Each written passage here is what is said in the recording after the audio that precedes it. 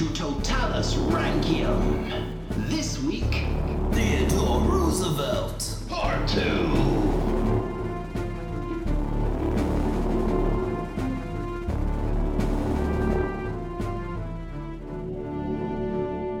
Hello and welcome to American Presidents, Totalis Rankium. I am Jamie. And I'm Rob, ranking all of the presidents from Washington to Trump. And this is episode 26.2, Theodore Roosevelt Part 2. Sorry for the delay. If you're listening to the future and you're binge listening, we had to delay this episode for a week. We're still in lockdown. Coronavirus is still running amok. Things are a bit hectic at the moment. But we're here now. We're here with part 2. It's going to be a long one, so strap yourself in. I've got my safety belt done up already, which is good. That is good. Are you ready for the opening? I literally have no idea what it is because I forgot to do one, so I'm hoping you're going to give me a good starting point here. Yeah, I'll throw you a bone. Start with, do you want me to give you the whole picture? That might help. Yeah, go for it. Okay, like grey background with mottled grey, so dark patches, lighter patches, like almost like fog, almost like a mist. I'm not quite sure what it is. Okay. And then slowly through one end of the visual, you get this very slowly spinning, rotating silver bullet. Continue. Okay. I'm thinking of the wall. That's where I'm going with this. Okay, a bullet going through some smoke. Yeah. Yeah. Okay. No, I can do this. Right. So, the bullet slowly, we're talking Matrix bullet time here, goes past the camera and the camera spins with the bullet, and now we are like third person riding with the bullet. The smoke suddenly clears. You realise as of the bullet, you've just travelled through a patch of smoke, and then it just suddenly clears battlefield, and you see this bullet's travelling down a hill towards lots of men fighting, and in the distance, you're heading right towards them, are two figures, one on horseback and one just lying flat on the ground. I like the idea that the bullet's sort of like dodging things as well. It's like you're going on like a path. It's got a determined little bullet. It's like, I'm going here. Yeah, exactly. So it goes around a tree, that kind of thing. Yeah, so it's sort of sweeping and swirling in ways. Bullets always do this. It's just so quick. We never really notice. Yeah, it's true. Anyway, so yeah, but we're still going, and you can see the man on the horse is shouting at the man lying prone on the ground. The guy on the ground has his hands over his head and he's looking a bit panicked. And because the bullet is sort of weaving and ducking and diving, you're not entirely sure which one the bullet's going for, and you're getting closer and closer. The guy on the horse has some brilliant teeth and some big thick glasses.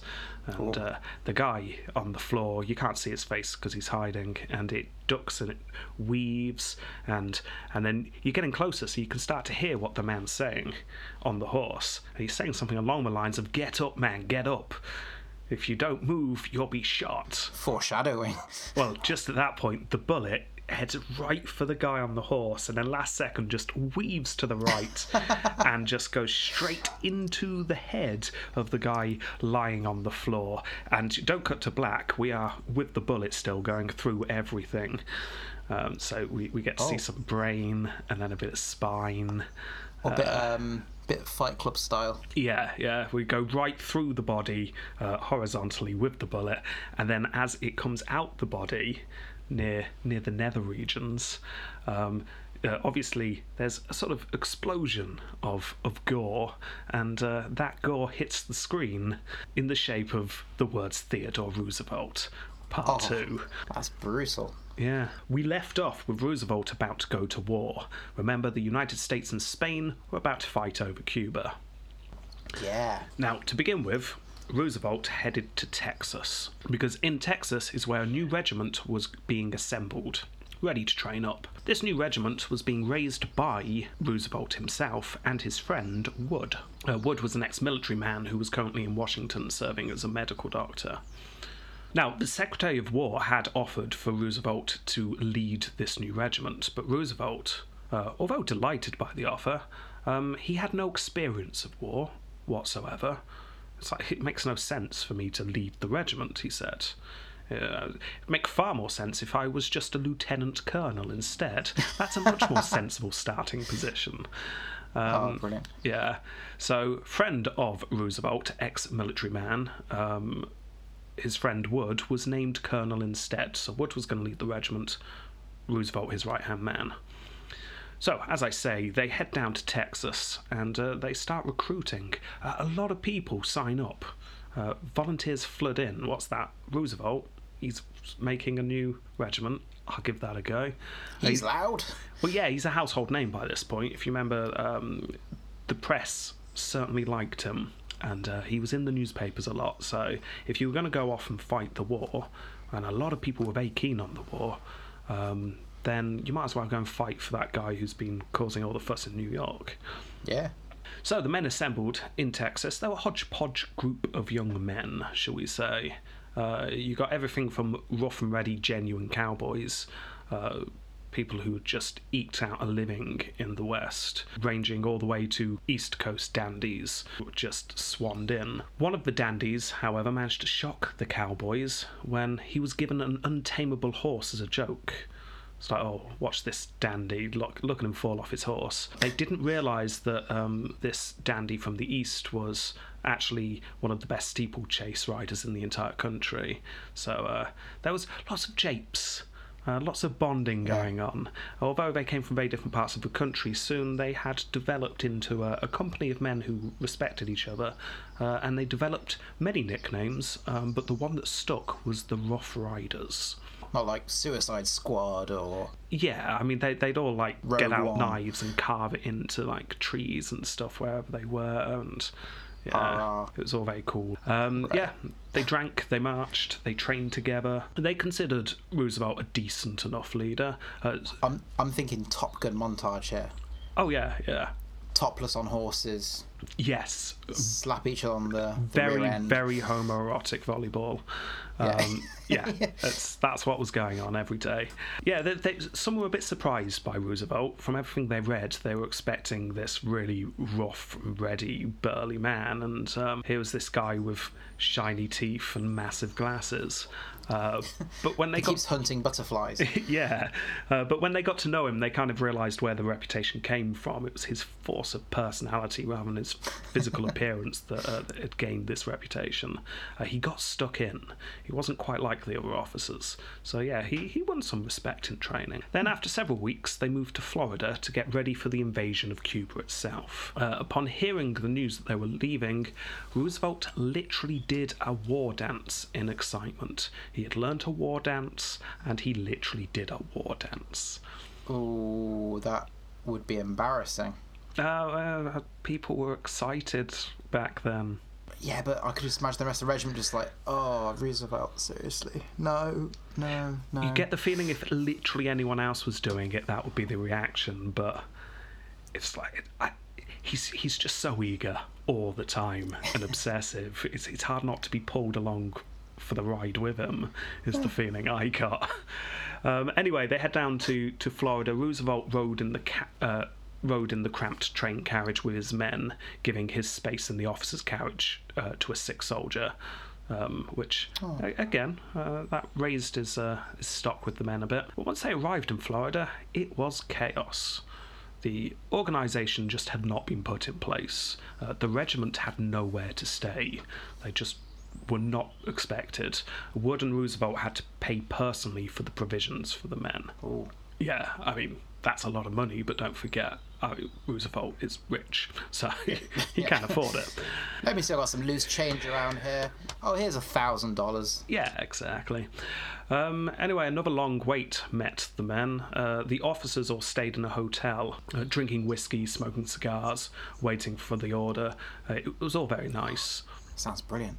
One of the officers sat on the porch one evening, drinking a whiskey and smoking a cigar, apparently just uttered the words, "War is hell," and everyone else agreed. Yeah, this wasn't the battley part of the war, for certain. But eventually the order did come. On June the 8th, 16,000 men left the shores of the United States. 300 horses and mules were also on board the ships. What should have taken 3 days took 6 to get to Cuba, however. The sea was rough. It was hard going. It was very, very cramped with that many men on board, as you can imagine, and it was full of nervous horses. Ooh. Yeah, and a very excited Roosevelt, writing at the time, "If we succeed, we will have scored the first great triumph on what will be a world movement," which is bold words for a war that is barely a blip in a footnote in most history books. Certainly when the horses make a lot of movements as well. Poor choice of words. That's true. Anyway, they arrive on the shore of Cuba. Obviously, the main ships can't get to the beach, and specialised landing vessels just weren't a thing at this time. So it's not like the beginning of Saving Private Ryan, then? No, or indeed, it's not like in our Roman series, where we have actually seen specialised landing craft landing in Crete. So anyway, the ships can't get to the beach, so what they need to do is lower the ship's transport boats into the very rough sea and then paddle their way to the shore. Makes sense? Safe. Yeah, it was a mess of a landing. It was not a calm sea. It was not easy to get to shore. There was a pier, but it was so high and the waves were so rough that you were literally going up and down meters. You had to wait till you were on the top of the crest of a wave and then jump for the pier. Wow. If Do you think that was on the risk assessment? It wasn't, no. Oh dear. Yeah. 2 men slipped doing this and were crushed to death between the boat and the pier. Yeah. Oh. That's not good. Those that weren't trying to get onto the pier were just going straight up to the beach, but that has its own problems with boats getting stranded. And all the sand. As you can imagine, it was a very messy landing, but fortunately for everyone involved, the Spanish weren't on the beach fighting the landing. Thank goodness. Had they have been, they probably would have been annihilated. Target practice. Yeah. Once most of the men were ashore, it's time to start getting the horses on to the beach. Oh no. Yeah. Bubble wrap them, throw them over the side, and just hope they'll land. It's not far off. Roosevelt headed back to the ship. He was bringing 2 horses with him. One in each arm. Yeah. Well, his first horse was sort of picked up and lowered, almost like a crane, into one of the boats. It broke before it could be secured, and the horse fell into the water and drowned. Oh. Yeah, not good. The second horse then remained suspended above this shifting boat for a very long time because they were scared of doing the same, until Roosevelt started shouting at them to stop torturing the poor animal, and eventually it was lowered. After several frantic hours that had cost people's and horses' lives, they finally had taken the beach, the uncontested beach. Yeah, taken's a bit of a stretch. Yeah, it was a sloppy start, to say the least. Landing in Cuba were several regiments, most of them regular full-time soldiers in the army. Roosevelt's Rough Riders were not regular, they were all volunteers, so they were kind of put to the side. They weren't part of the main invasion force, they were just the volunteers, almost seen as backup. So the next day after landing, it was time to go and scout for the enemy. The Rough Riders were chosen to go and take a Spanish-held path just to see what was going on. Right. Like, where were the Spanish? The jungle was very dense, and they could not leave the trail without losing all visibility, so they were forced to just sort of walk along in single file. And then suddenly, whizzes of bullets started to fly by them. They all jumped for cover, dived into the jungle, but because how dense it was, it hindered them a lot. They had to literally hack away with it with their rifles, losing each other in the foliage. It took about an hour, but eventually they figured out where the fire was coming from. Roosevelt and his men managed to charge a ruined building that was sheltering some Spanish troops, firing on them. At the same time, a couple of other regiments joined them. One of these regiments that joined them was being led by a 61-year-old Civil War veteran, who, in the excitement, shouted, "Come on, lads, we've got the damn Yankees on the run," which must have gone down well. Just imagine the whole regiment just stopping and staring at him. Yeah. That's what you really want when you're in a war, is to be being led by someone who's forgetting what war they're in and who the enemy is. It's not great. Anyway, after this brief skirmish, the Rough Riders camped for 6 days. The Confederate officer that I just mentioned became ill. So Wood was promoted to his position, and that meant Roosevelt was made colonel of the Rough Riders, so he is now leading the regiment. And then soon after this, the only major battle of the entire war takes place, which is the Battle of San Juan. Now, to imagine this battle, picture 2 hills. That is San Juan Hill and Kettle Hill. San Two Hill.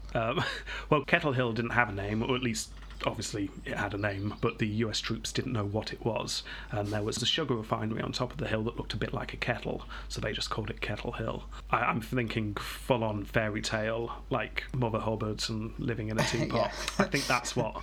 Did Mother Hubbard live in a teapot? I'm confusing my fairy tales, aren't I? She live in a goose or something. Who knows? Anyway. Or a boot. Oh, yes, yeah, maybe that's it. So there's a big boot and a kettle on top of Kettle Hill. Now, in front of these 2 hills is a river, not like a big river. It's you can ford it easily enough. You can walk through it, more a stream, but there's a bit of water in the way. So anyway, what the United States had to do was cross the river and take the hills, because the hills were held by the Spanish. However, things did not go smoothly.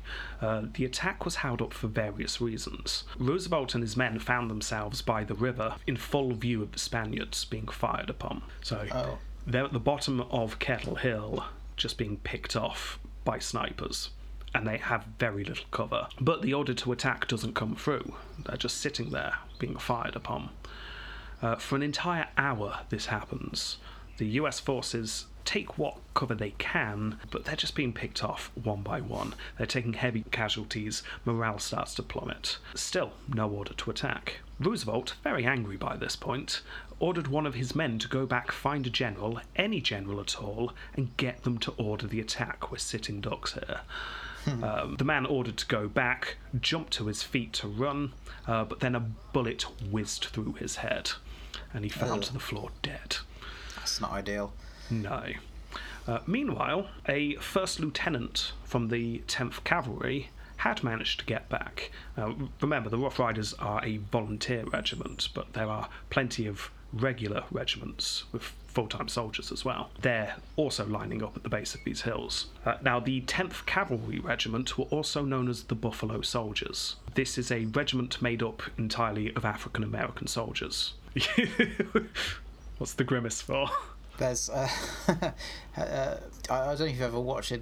Did you ever see the South Park film? Operation Human Shield? Yeah. Get into that. Oh! The Buffalo Soldiers first appeared in the Civil War.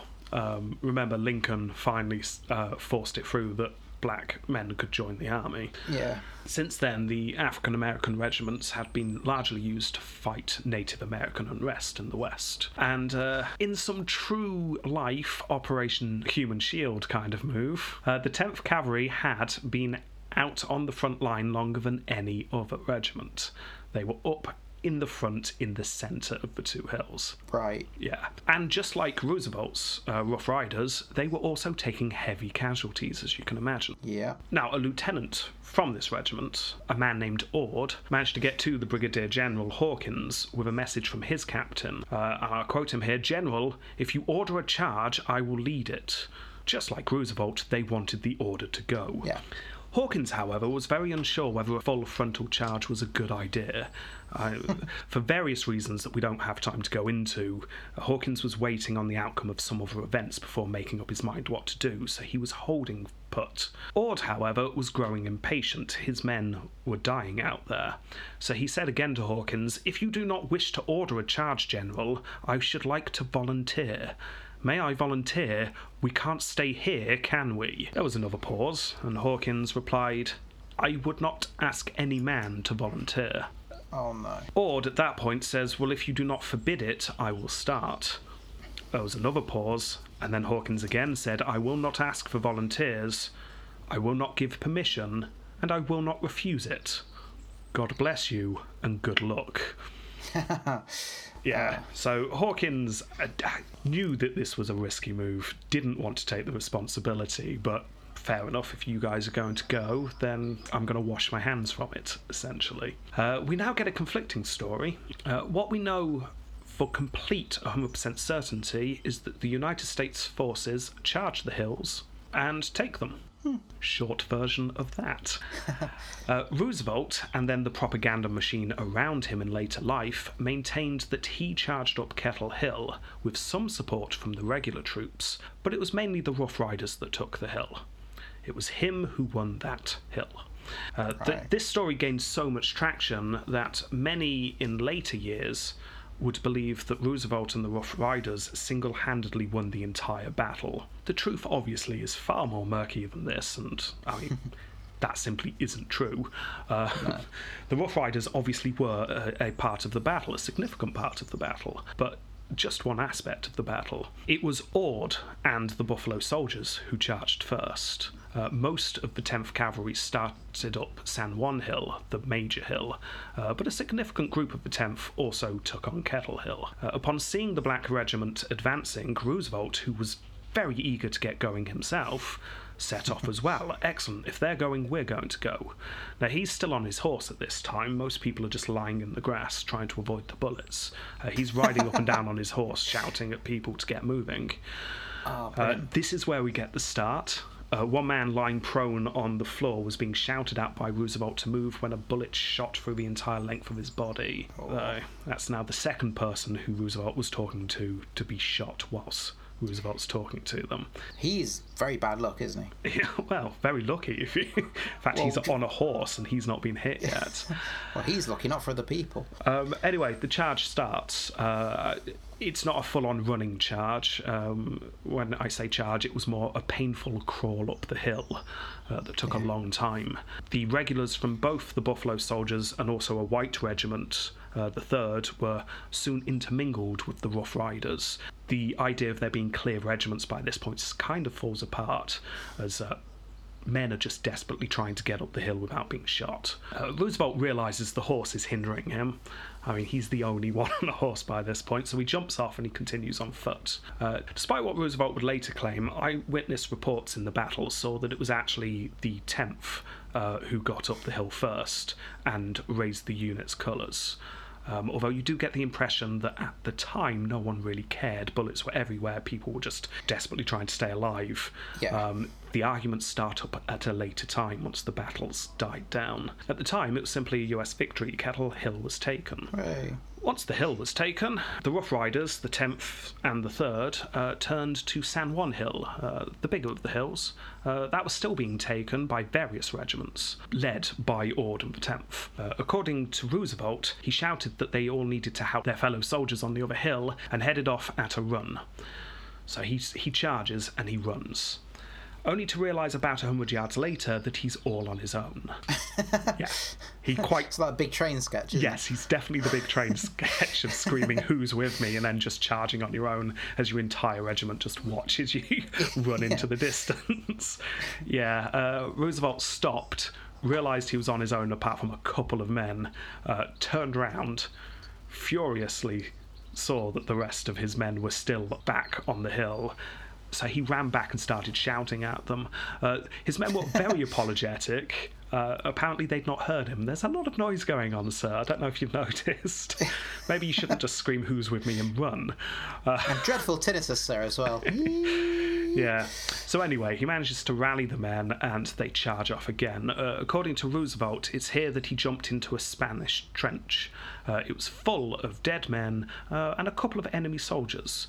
Roosevelt emptied his revolver into their direction, killing one of the soldiers. However, once again, this has been disputed. Other witnesses who were in the battle claim that there were no trenches in this area whatsoever. In fact, I quote one of them here: "These trenches, then, being imaginary, it is fair to argue that they were filled with imaginary dead Spaniards."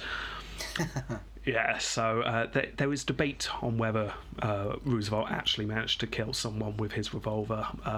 There's no way we'll ever be able to tell. This could just be an embellished war story. Either way, however, the United States took the hills. Over 200 men had been killed and over 1,000 injured. It was a hard-won battle. However, as we've seen, it was the only major battle of the entire war with Spain. Soon after this, the Navy managed to destroy the Spanish fleet as it broke for cover and attempted to flee. Roosevelt described the day later as a, quote, the greatest day in my life, which I'm sure Edith was pleased to hear about. Yeah. Glorifying. Sitting there with his children and sitting with the family wedding photos. Yeah. Yeah, there was a photo taken, which is nice. This photo is... in fact, I'll show you the photo. So there you go. Here's a photo. There's Roosevelt in the middle with his glasses and his hat. And there's all the Rough Riders around him, which is great.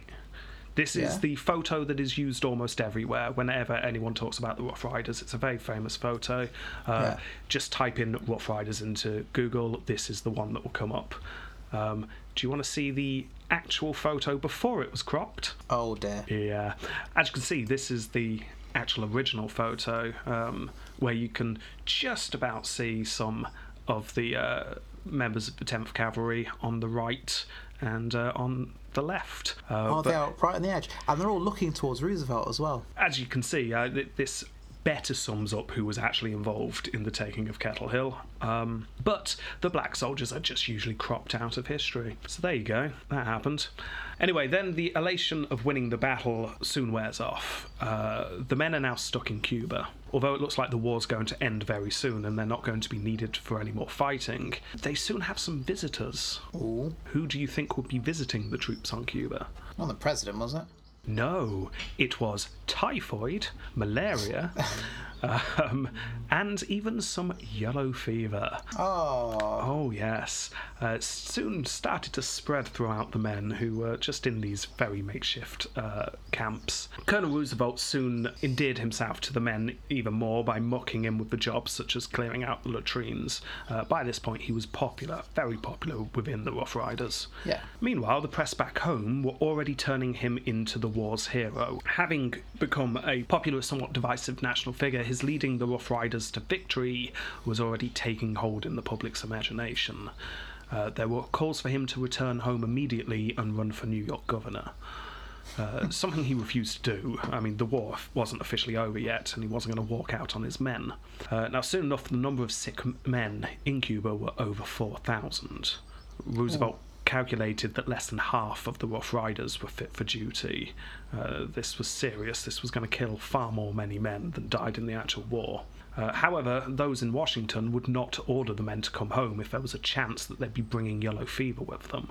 Yellow fever's dangerous. So I'll tell you what, just stay on Cuba, let it run its course, and then you guys can come back when you're all feeling a bit better. As you can imagine, the men on Cuba were not happy at all. This includes the officers as well. Everyone from the lowest soldier to the chief officer on the island desperately wanted to return home, but they needed a figurehead to lead the charge home. None of the career officers really wanted to stick their heads out, though, because they could lose their jobs if they start kicking up a fuss, and this is their career. However, who's this non-career officer with us who sparked the public imagination? The really loud one. Yeah, maybe he could lead the charge here. So a letter from Roosevelt to the commanding officer on Cuba was leaked to the press. I'll quote a bit here. To keep us here in the opinion of every officer commanding a division or a brigade will simply involve the destruction of thousands. Then a letter from that commanding officer on the island was also leaked to the press, stating something in a similar way. President McKinley and the War Department were not impressed by this move. They really did not want the men coming home yet, but public mood was very much with the soldiers, so they found they had no choice. The order was given, and Roosevelt gets the credit for bringing the men home. He's got a lot of credit so far, hasn't he? Oh, he was getting a lot of credit. So much so, it was starting to annoy some of the other men who had fought in the war, who were now being rapidly forgotten. When later Roosevelt wrote and published his account of the experiences of the Rough Riders in the war, the joke went round that the publishers had to get in an extra supply of the letter I before publishing it. which is a nice joke. Yeah. Yeah. When the troops did come home, they were kept in a camp, just for safety. Quarantine. Yeah. The president came to visit them, however. Good photo op. Yeah. Met with Roosevelt personally. He did. Which everyone noticed. Again, it's Roosevelt being singled out for single-handedly winning the war. Incidentally, Lieutenant Ord, you remember he was the lieutenant in charge of the 10th Cavalry at the time. Ord himself was white, but he was in charge of the Buffalo Soldiers. He and the Buffalo Soldiers took the hill, the major hill of the battle. He was the first one up there. He took the hill. He died in the attack. A bullet ripped through his neck, and he died. There was a suggestion that he should get a medal posthumously for his actions. But the War Department at the time decided, no, I don't think he should be given a medal. The excuse given was that Ord was fighting for the 10th, but he was actually officially a part of the 6th. But they kind of done a bit of a transfer, and it just made it a bit murky, didn't it? So we can't possibly give out a medal to the guy who led the Black Soldiers. Absolute ball. Yeah, so that happened as well. However, another person not to get a medal was actually Roosevelt. Because he was getting all the credit, he in fact annoyed quite a few people in the War Department. Really? People who had spent a lot of time and effort trying to get this war together just for Roosevelt to sweep in and take all the credit. So because of this, certain strings were pulled and the suggested Medal of Honor was taken from him. He was not given a medal. Do we know who got it? It doesn't quite work like that. It's not like, Roosevelt's not got it, so we've got to give it to someone else. The runner-up. Okay, fair enough. No. But yeah. Not like a sports day. No. But there's an addendum to this, however, because actually Roosevelt does get a Medal of Honor for his actions in Cuba. He got it in 2001. Oh. Yes. Bill Clinton posthumously awarded him the Medal of Honor for the taking of Kettle Hill. Wouldn't that have been George W. in 2001? It was just before Bill Clinton left. It was one of his last acts. Yeah, it was January 2001, if I remember correctly. You'll be shocked to learn that Ord nor the 10th Cavalry were even mentioned in the giving of this Medal of Honor in 2001. Right. Interestingly, though, and I know I'm going down a bit of a rabbit hole here, but Bill Clinton actually gave out 2 Medal of Honors that day. He gave one to Roosevelt, and he gave one to Andrew Smith. Andrew Smith was a black Civil War soldier. In fact, I'm going to quote Bill Clinton here. In the case of a black soldier in the long ago Civil War, it sometimes takes a long time to get things right. But Theodore Roosevelt reminded us that the only way that we do that is by constantly focusing on the future. So in order to right a wrong that a black soldier didn't get a Medal of Honor during the Civil War, he just overlooked an entire regiment. So there you go. Wonderful. Anyway, I'm getting sidetracked, but that was a bit of a rabbit hole I went through. Anyway, it was obvious to all post-war that Roosevelt was going places. Like I said, many in the Republican Party wanted to use his popularity to gain the next governor's seat in New York. However, Roosevelt was being talked to by an independent group. Why don't you run as an independent? You don't need to stay with the Republicans. Now, as we've seen, Roosevelt was not the most popular man in his party. With the reformers or the establishment, he'd managed to annoy both factions in his time. So he was tempted to jump ship. But after thinking it over, he decided to stay with the party, just like when he refused to jump from the party when they nominated Blaine. Roosevelt lost some respect from the reformers once more, but he was determined to keep his career on track. There was nowhere for an independent governor to go once his term was up, but if he stays in the party, then this could be a step on his career. The race for governorship was not a shoo-in. Roosevelt's very popular, but the Democrat candidate was also very well liked, and the Republicans did not have the best reputation in New York at this time. Roosevelt, however, knew he had one issue he could stand out in, and that was expansionism. Yeah. He opened his campaign surrounded by fellow Rough Riders and talked about the duties that the US now had as a world player. After the American-Spanish War, America were now a world power, according to Roosevelt, and that came with responsibilities. Right. Now, this angered the current Republican boss in New York. This is a man named Thomas Platt. He was the current party boss from New York, Conkling type person. Platt, very anti-expansionist, and was convinced that this stance would actually harm the party. Platt, however, probably was underestimating the power of a bit of jingoism in a campaign, because after the campaign, Roosevelt won the election by 1% of the vote. So it was close. Narrow. But he managed to win. Platt conceded afterwards that only Roosevelt could have defeated the Democrats at this time. He still wasn't happy with Roosevelt being the man to get the post, but at least it was a Republican who got it.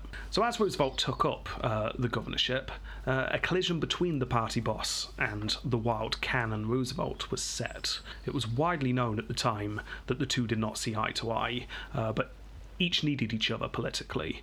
Platt needed Roosevelt's popularity, Roosevelt needed Platt's political power. It's a bit like Trump and Pence, isn't it?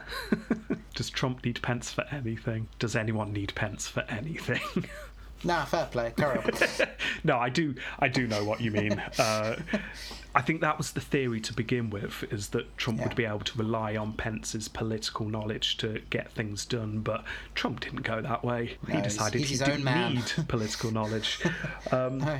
Yeah. Why burden yourselves with such Yeah, things? exactly. Anyway, a cartoon was drawn in a magazine at the time of the two grinning and shaking hands with massive knives behind their backs. In fact, I'll show that one to you. Just Google Platt Roosevelt cartoon and it comes up, and yeah, the two happily shaking hands, grinning with huge. I mean, they're not knives, are they? They're swords. They're sabres, yeah. Yeah, ready to really go at one another. I love that Roosevelt's in an army uniform. Oh yeah, well, he's Colonel Roosevelt. Yeah. Yeah. Anyway, soon enough, sure enough, the two fell out. Roosevelt refused to appoint the correct men to various posts. However, a compromise was soon created. Roosevelt would create a short list for jobs, and then Platt would choose from that list. Roosevelt continued his work as governor. He worked on pay rises for teachers, which is nice. Ooh, I like him. Yeah. He banned the local option to segregate schools. Ooh. Roosevelt saw no reason why, if his children happily sat in school with black children, why couldn't everyone else? It was his stance. So he managed to block that. So that's nice. Yeah, nice. Yeah. Essentially, he was doing all right. He was very popular with the people, less so in his own party, but he was getting stuff done. And then he decided to declare his support for the idea of utility companies paying taxes, which they didn't do at this point. Platt was outraged by this move. These companies were paying good money to the Republican Party to stop them from having to pay taxes, and Roosevelt should really know better. Yeah. I mean, look at all this bribe money. I mean contributions. I mean, we can't just ignore these contributions, Roosevelt. But I mean, at least that doesn't happen now. Oh yeah, no, not at all. Platt was able to hold up the bill in committee stage, and it looked like it wouldn't be passed due to time running out. However, as governor, Roosevelt had the power to send a note to the Assembly that ordered the bill to come out of committee stage and be voted on immediately. Ooh. Yeah. So he did. And to his utter disbelief, the Speaker, working for Platt, read the note and then just tore it up without reading it. Ooh. Oh, yes. I mean, that's just not on. It was the next day Roosevelt found out about this, and it was the final day of the session. So Roosevelt, very angry, wrote another letter stating that if this note was torn up, he would come down there personally and read one out himself. The bill was forced to a vote, and Roosevelt won. The companies had to start paying tax. So there you go, that's another political victory for him. With all this infighting in his own party, people started talking about the next election, as in national election. Now, McKinley was obviously going to run again. His first term was coming to an end. But there were some who wanted Roosevelt to replace him. Roosevelt's by far the most popular Republican in the country. He should be president. Now, this was never a serious contention at the time. McKinley had a good, solid hold on power. There was no reason to get rid of him. But just know that his name was out there with some people. Roosevelt himself was toying with the idea of running for governor again. And it was at this point the vice president died. Oh. Almost immediately, Roosevelt's name was being bandied about to take the position. He should be vice president. you suddenly remembered something? Yeah, he was vice president, and then McKinley obviously had a bit of a whoopsie. See, it's coming back to you. Yeah. Yeah, well, Roosevelt didn't want the job as vice president. He knew that the vice presidency was a dead-end job. It would also be a pay cut. You get more as governor for New York than you do Really? for vice president. Well, you certainly did back then. I'm not sure about now. However, Platt was one of the most powerful Republicans in the country. He was the party boss. And he said to a friend at the time, and I'll quote, "I want to get rid of the bastard. I don't want him raising hell in my state any longer. I want to bury him." Oh, I mean, there's no "won't someone rid me of this troubling priest" ambiguity here, is there? he's a... Yeah. And so a push began from his opponents within his own party for him to become the vice president against his own wishes. So it's politically motivated. That'll get him out of our hair. Yeah, exactly. Wonderful. As I'm sure you have seen and many people have seen in real life, what do you do with the problematic person you work with? We can't fire them.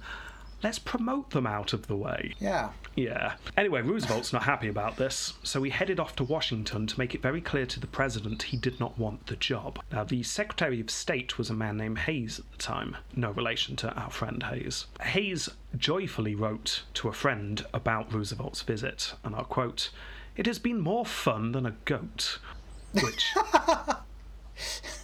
is an amazing statement. I'm going to start using that one. So what fun do you have with a goat? It makes me want to look into Hayes's life to find out what fun he was having.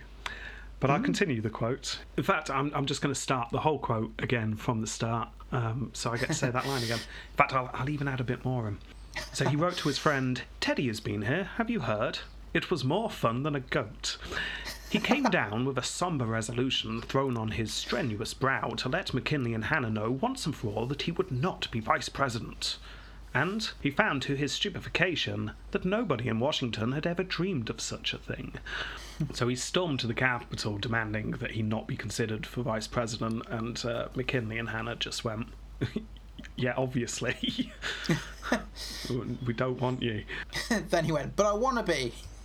Yeah, it's Roosevelt was obviously embarrassed. There was debate on how much he was being truthful when he kept saying he didn't want the job. Yeah. It would appear that he didn't. It's understandable why he wouldn't want the job, because vice presidency, what's the point? But yeah, he was definitely embarrassed at this point. However, Hayes, McKinley and Hanna had obviously underestimated Platt's power, because come the convention, there was strong support for Roosevelt to become vice president. Now, Platt had injured himself recently, and he was working from a bed in a hotel room when Roosevelt stormed in and declared, "I can serve better as a governor than a vice president." Platt apparently simply pointed at another man who was standing in the room and told Roosevelt that his successor was standing right there. It had already been organised. Because democracy. Yeah. After some arguing, Roosevelt finally accepted that if he was going to be nominated for vice president, he would accept the role. But if he wasn't nominated, Platt would have to accept him being governor for another term. So that compromise was agreed on. But Platt kind of smiled to himself afterwards, probably, because he'd done his homework. Support for Roosevelt was rising, and Platt was pushing everything he had to make sure that people voted for Roosevelt. Yeah. Much to Hanna's disgust. Do you remember who Hanna is? I've mentioned him a couple of times now. Hanna was... Not the makers of, is it Looney Tunes, Hanna-Barbera? No. Okay. Mark Hanna was a driving force behind McKinley's election. He was the campaign manager. He was McKinley's friend, so he's... You probably did mention him. But... Yeah, I mentioned him in the episode, but I don't understand why you'd forget him. But yeah, McKinley's right-hand man, essentially. Hanna was not happy that Roosevelt was being considered, and said to one person who told Hanna that he was going to vote for Roosevelt, quote, "Don't you realise that there's only one life between that madman and the White House?" Nice. Hanna's not keen. Anyway, a political fight in the back rooms over cigars and whiskey then take place between Platt and Hanna. Both of them have a lot of power in the party. both of them attempting to draw support either away or to Roosevelt, who himself was busy telling anyone he could come across not to vote for him. Please don't vote for me. Whatever you do. Anyway, Platt's dealings went out in the end, however. Come the vote, Roosevelt was nominated to run for vice president. Platt, upon hearing the result, said, and I quote here, "I'm glad we had it our way. The people, I mean, had their way." Yes. That's the most evil. The people. I know, it's genuinely one of the most evil villain quotes we have come across. That is fantastic. It is a great quote. Anyway, Hanna wrote to his friend, the president, telling McKinley, and I quote, "Your duty to the country is to live for the next 4 years." Hanna really did not like Roosevelt. Yeah. But as we've seen, McKinley may have succeeded in being re-elected, making Roosevelt the vice president, but he did not succeed in living much longer. No, he failed that test. He really did. In the meantime, however, Roosevelt was settling into his new role. The demands of the job were not high, and he'd convinced everyone around him, and perhaps even himself, that he'd always wanted the job anyway. I'll quote, "I am rather ashamed to say that I'm enjoying the perfect ease of my life at present." Here's a question. So, thinking about the vice president now, Mr. Pence, who we all love and admire, he doesn't appear to do that much. Other than he's got a name because you saw Trump Pence, and you know he's known as being quite a highly Christian when it suits him. But what does he do other than being known? As vice president, you preside over the Senate, and if the Senate come to a deadlock, if there's a vote and the votes are split completely evenly, the vice president gets the deciding vote. That is literally it. The vice president has no other duties, no other official duties, depending on who it is, depends on how much they also do. See, wouldn't it make more sense to have sort of like someone on the one of the judges to do that and just basically get rid of the vice president post, because it seems pointless? You need a vice president just in case the president dies. Have another election. But you need it's more tricky, I guess. You need more continual rule, though. Elections take a while to set up. How, the leader of the Senate? Yeah, we could do. I'm sure they had this exact discussion back when they were setting up the Constitution. Yeah. But yeah, no, that's the role essentially was Fair enough. A way of bridging the executive branch and the Congress, a way of melding them together slightly. I think they should change the title then, because I think the vice president's very misleading. Yeah. Deputy president? You could go that way. Tell you what, Jamie, your homework can be before the next episode. You can go away and rewrite the Constitution, so the vice president's role is better defined and either is got rid of or has something to do. I'll do that. Good. Yeah. Right. Okay. I'll read out in full in the next episode. Good. Right. All 12 lines. I mean, Roosevelt himself spent only 4 days presiding over the Senate because it then went out of session, so he had nothing to do after that. Oh. He did a bit of touring, speaking on behalf of the president. If you remember, McKinley was due to go on a massive tour around the country, but his wife got ill, so they postponed it. But they did go to Buffalo, which was meant to be the end. And it was. Oh, it really was, yeah. Roosevelt, by this point, was on holiday, or vacation, I should say, in Vermont, when the phone rang. The president Ding-a-ling-a-ling. had been shot in Buffalo. Did you know it had a buffalo? Sounds painful. Roosevelt rushed to Buffalo and was very relieved when he got there that McKinley was not dead. In fact, he already seemed to be recovering.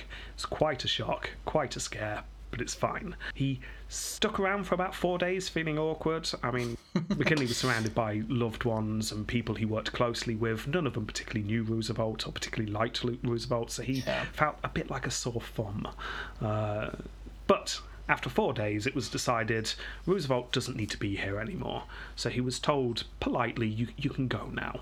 You've done your duty as vice president. So he headed back towards his family and met them in the mountains in northern New York State.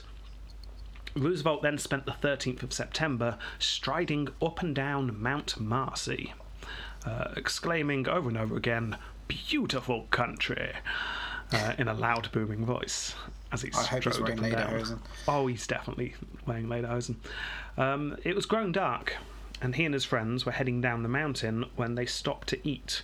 Apparently, Roosevelt was just about to bite down into a sandwich when they spotted a man running towards them, full pelt.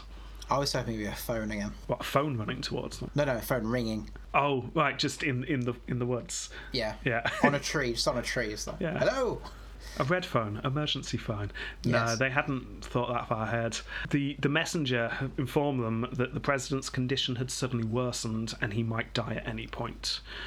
Roosevelt rushed down the mountain, met with his wife Edith, telling her that he would not go to Buffalo unless it was certain he was needed. I'll quote him, "I will not stand beside these people who are suffering and anxious. I am going to wait here." He obviously felt really uncomfortable last time and just didn't want to go back unless he was really needed. But then after a phone call, it became clear he was needed. I mean, seriously, he's going to die. You need to get here. Yeah, he's going green, sir. Please hurry. Yeah, so Roosevelt rushed off to Buffalo for a second time. He did not make it in time. McKinley was dead before he arrived.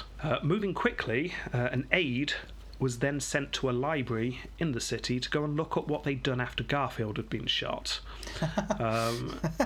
It's like, how had Arthur been sworn in? What exactly do we do here? So they figured it out, pieced together some newspaper articles, which I love. You would have thought, considering McKinley had been shot several days before, they would have thought this through by now. But obviously not. Anyway, a small private ceremony took place. At the age of 42, Roosevelt was the youngest ever president. Wow. Roosevelt settled into being president with what some considered unseemly speed, shall we say. In fact, I'll quote him, "It is a dreadful thing to come into the presidency this way, but it'd be a far worse thing to be morbid about it." Well, that's true. It's a good way of looking at it. Yeah, exactly. Rather than being all kind of, it's about, yeah, he's dead. Yeah, I know that. But new office, way. Time to move on. Yeah. Said loudly during the funeral. To his wife sitting next to him. Yeah. Nick and his wife. Now, with this determination to move on, the whirlwind of the Teddy Roosevelt administration started. It's not so much that any huge events take place during Roosevelt's rule. Administration, rather than rule, I should say. wrong podcast. But it's more that Roosevelt attacked being the president in the same way that he'd done everything in his life. Enthusiasm and obsession. He was not afraid to uproot tradition and to do things differently if he thought that things were not getting done. To begin with, he brought the press with him. Now, if you remember from last episode, ever since his days as a civil service commissioner, he had used the press as a weapon to use against others and to support himself. He was definitely the first president to fully understand how to do this. Now, the big change he made early on was to invite the press into the White House. Up until this point, the press huddled outside trying to grab interviews as people went in and out the mansion. One day, it was rainy and cold, and Roosevelt looked outside a bunch of huddled reporters and felt sorry for them. So he soon found a room for them to stay inside. It's like, you're always here. You might as well have a room inside the White House. Ah. Yeah. So there you go. The press corps is essentially created at this point. Wow. And since the press were so handily there, just in another room in the building, might as well use them. And he told them everything. Now, only some things he told them were on the record, and there was a strict adherence to this. If anyone broke this trust, they were thrown out of the White House and put on a blacklist. Essentially, if you annoyed Roosevelt, you would not work as a reporter again, because people would shut you out and just not talk to you. So he would tell you anything, but you could only write what he wanted you to write. So that's in an era of free speech and free reporting. That's quite almost uncomfortable. If he wasn't such a happy, cheerful person, if Trump did that, That'd be very uncomfortable. You see, If Trump, Obama did that. Obama did do that. I'd say every president since has done this. The on the record, off the record, getting reporters on your side, but making sure they only report what you want them to report. It's the job of the journalist to then go outside and do some actual investigation themselves. I genuinely don't think Trump understands the difference between on the record and off the record. I don't think his brain understands that distinction. He can't filter between the two. Yeah, he has no off the record. He just blurts it all out, doesn't he? That's true. But yeah, so on the record, Roosevelt would give statements regularly to the press. Off the record, however, he often told the press how he really thought about the things he was talking about, how others thought about what he was talking about, and where perhaps they could go to get more information on certain stories. He basically used the press to bolster what he wanted to happen. He knew how to work the press well. Yeah. The other major change early on is that Roosevelt believes that the executive branch was the most important branch of government, which seems almost a given nowadays because that is so rooted into modern US politics. But it shouldn't be, because the Senate and the House should balance. And the judiciary, don't forget. Court. Yeah, of course. All three are meant to, but it's just not how it's seen now. During Roosevelt's time, or rather before Roosevelt's time, post-Civil War, the executive branch has slowly lost prestige and power. Congress had become the more powerful, the more respected branch. As we've seen, we've gone through quite a few presidents recently that just are fairly sort of pushed to one side. No one really cares about them. Yeah. Roosevelt didn't think this is how it should be, and his sheer force of personality managed to bring back the idea of the executive branch being important once more. He wasn't just there to rubber stamp Congress. He was there to do things himself. Is this something that continues? It fluctuates, as we will see, but Roosevelt is often seen as the first modern president. So, yeah, it's a beginning of that idea. A third change that happened relatively early on, far more concrete, this one, quite literally. Through executive order, he officially named the executive mansion the White House. So there you go, it's now officially the White House. Then started to rebuild it. It was, as many people realised and had realised for a while, a complete and utter mess. It was old, it was falling apart. Some idiot had thought it was a good idea to put up all these Tiffany glass panels all over the place. You can't have a supporting beam of glass, damn it. Yeah, I did a little bit of rough maths and figured this would be a bit like George W. Bush entering the White House and the decor of the White House looking like it was from 1979 still. It would have looked very dated. Yeah. What Arthur thought looked very, very fancy and modern, I think by this point was considered just to look very drab and naff. It's like when the butler's around walking around in flares, that's always a bad sign. Yeah, I mean, in my head, it's just brown wallpaper and those big sort of sweeping patterns you always got in the 70s. Yeah. Orange. Yeah, definitely. Is this where the big renovation happens? 'Cause I know something happened at some point. There's a photograph of the White House gutted. It's not that like one. That's a different renovation, but it's still a very extensive one. It's almost as severe as that one because the entire interior was redone. Someone had an idea, maybe, just maybe, we should try and make the interior, get this, bear with me, match the exterior. You know how we got like this big classical mansion? Maybe the inside should look vaguely like that instead of just this weird hall of mirrors and glass panels that we've got going on. Imagine he's like walking out of a room going, I just bumped into that bloody glass again. Now, far more impactfully than this renovation on the inside of the White House, after several failed attempts from several administrations in the past, funds were finally found to build a wing on the west side of the building. What are they going to call it? Many names. Wing on the west side. I'm not sure. The committee's still out on that one. It's a low-sitting wing. It will be where all the official stuff happened. That'd be nice, wouldn't it? Yeah. The main building would hold the family and the functions and stuff, but when the president's doing his day-to-day job, pop to the West Wing. So there you go. No Oval Office yet, though. That's not been built. This is the first version of the West Wing. So don't picture the Oval Office just yet. Because in my head, like I still do, because I don't know what the White House is like. So in my head, the Oval Office is the glassy bit at the front, but that is obviously not. It's No. on the west side. And we will get bottom. into this more when it actually comes, when it's actually built. But the Oval Office was modelled on the idea of that round bit on the front that you're thinking of, because that was the old office of the president. That's why you've got an oval thing. But yeah, no, it's just an Oval Office on the ground floor in the West Wing. It's not like a high up bit in the middle, which is understandable why you'd think that. I'm sure many people do, but no. Yeah.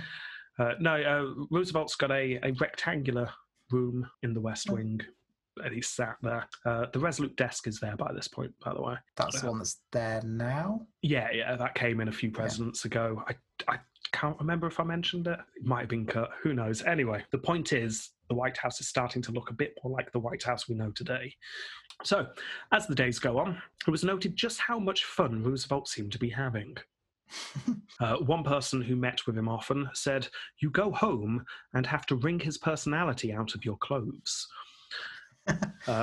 Another person who dealt with him at the time said, "Every day or two, he rattles the dry bones of precedent and causes sedate senators and heads of departments to look over their spectacles in consternation," which is a British level of damning. That is. Wouldn't surprise me if they even let out a small tut. Another quote from someone who worked in the White House at the time: "He strode triumphant about amongst us, talking and shaking hands, dictating and signing letters and laughing. Washington and the whole country were in mourning, but his joy showed in every word and movement. He laughed at the rage of Boss Platt and the tragic disappointment of Mark Hanna, and he laughed with glee at the power and place that had come to him." Again, you've got manic laughter. Just an image of him standing in the middle of the White House as it's being rebuilt around him, just cackling.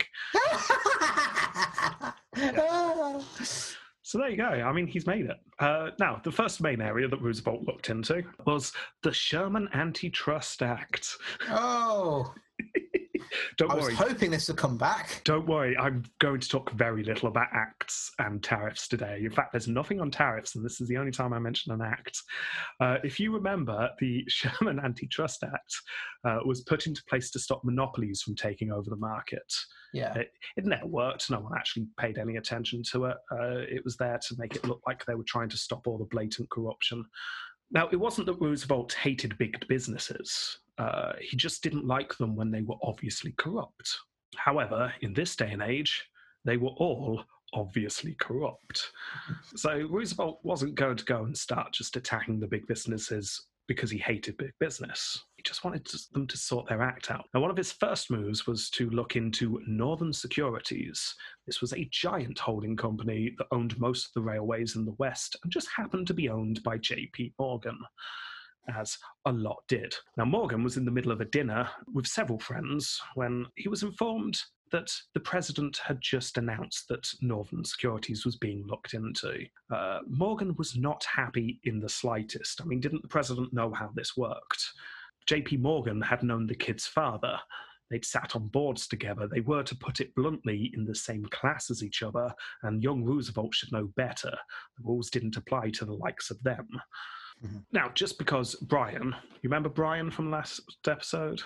Yeah, Brian. No. No. I did a whole bit on Brian. Oh, did you? Of course you did. To be fair, it was in McKinley's episode. Well, there we go then. If you said 2 episodes ago, I'd have gone, yes, of course. Oh, it says Brian, yeah. Yeah, Illinois. Lawyer. Nebraska. I don't know what it means, but that's what it says. No. Remember, he was the new leader of the Democrats. He was trying to force the Democrats into becoming an actual left-wing party, fighting for the workers' rights, rather than being a party for the planter class. Now, he had failed to be elected several times, but that didn't mean that his movement had died. Many in the country were still very unhappy with the rank inequality in society. So Roosevelt's move against Morgan was very popular with the people. Roosevelt himself said, I quote, "In no other country in the world was such power held by men who had gained these fortunes." He was not happy with these robber barons. And not only was he going to look into the likes of J.P. Morgan, he also set up a bureau of corporations to make sure that monopolies stopped doing whatever they wanted. So there's actually going to be a government department looking into this now. Wow. Now, the House Speaker at the time was very frustrated by this and said, "That fellow at the other end of the avenue wants everything from the birth of Christ to the death of the devil."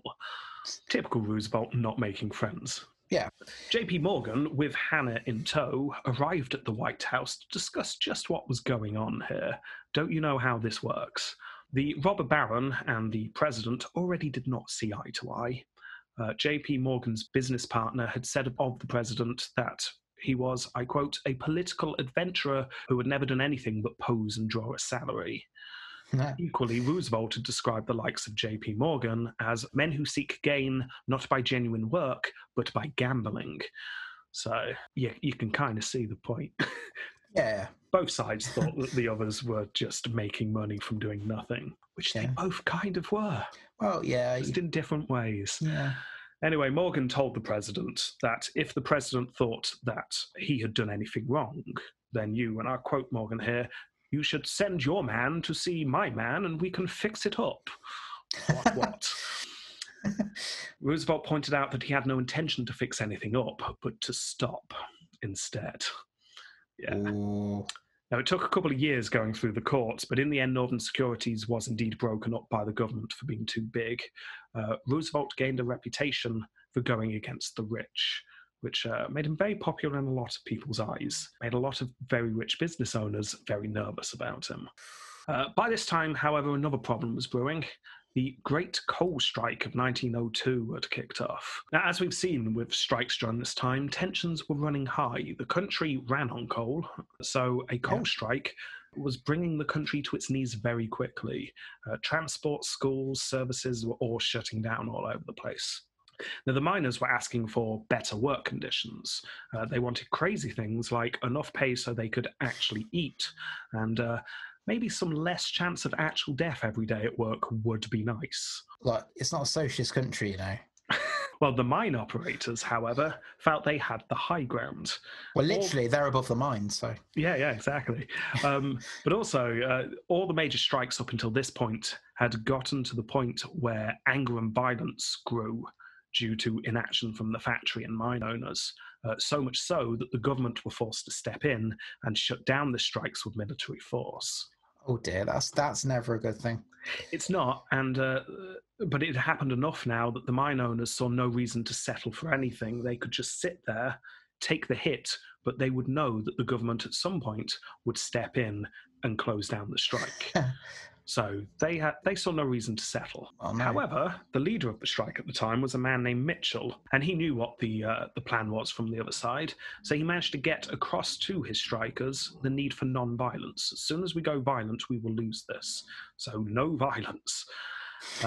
They managed to keep the strike non-violent, and the public support stayed with the miners largely. It got to the point where people were chopping down telegraph poles for fuel. Yeah, it really was bringing the country to its knees, this.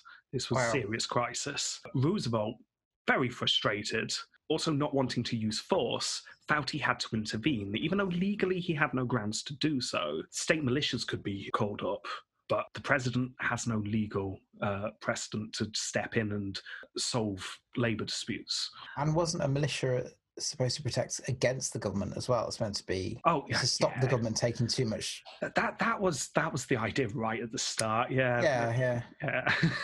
That's just saying, just putting that out there. That's gone by now. Anyway, so Roosevelt decides the best way to get involved would be to set up a voluntary meeting between Mitchell and the mine owners, and he would arbitrate. So it was done. The mine owners were not happy with this meeting taking place, saying that they would not sit down with a criminal. But Roosevelt had a lot of power. Strings were pulled, and the meeting was put in place. It didn't go too well.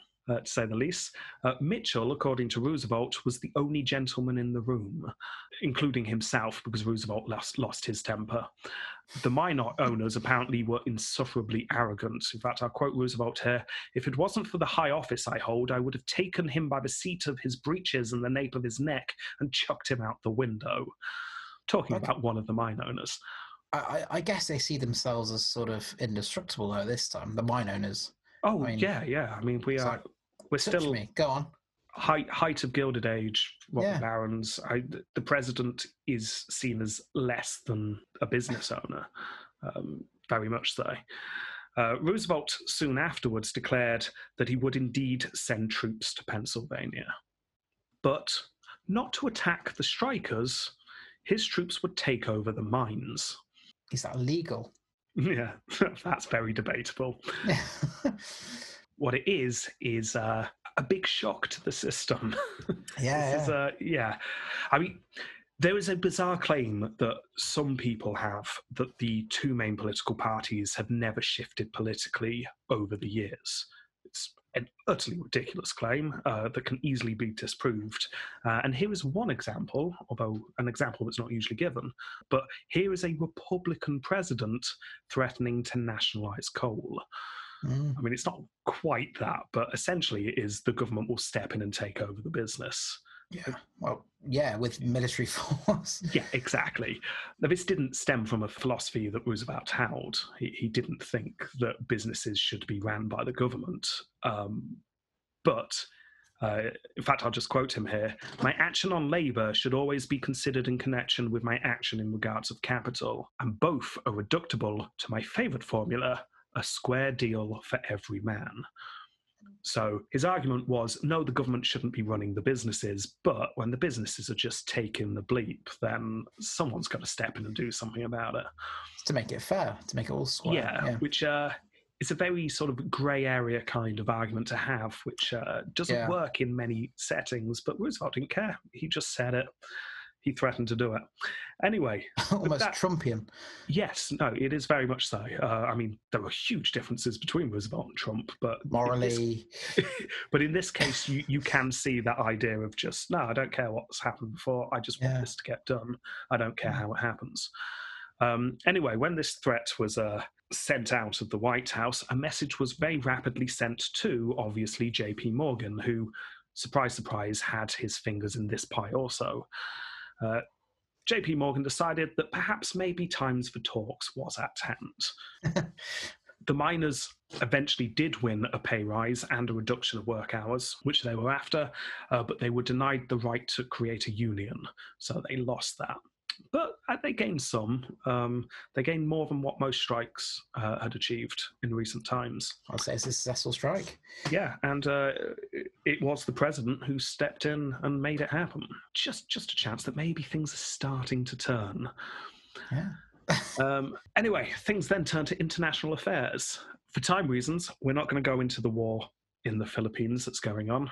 Remember the Philippine War? The one with the boat that turned up and... Oh, no, not quite that. Right. But yeah, this is obviously, if you remember, America took the Philippines off Spain.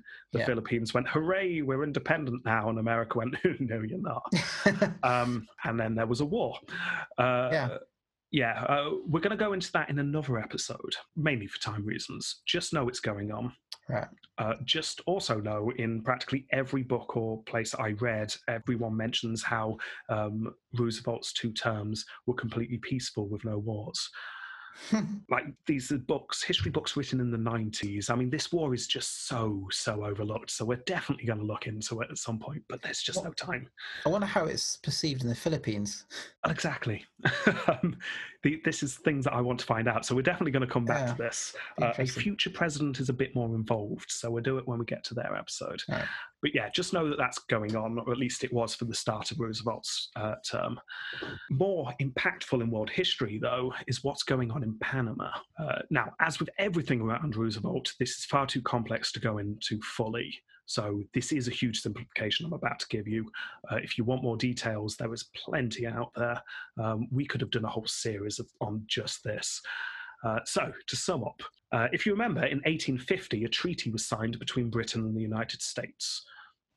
We both want a canal going through the Americas. Neither of us feel like we've got the money or the power to do it right now, but neither of us want the other to do it first. So why don't we all agree that no one will do anything for the time being?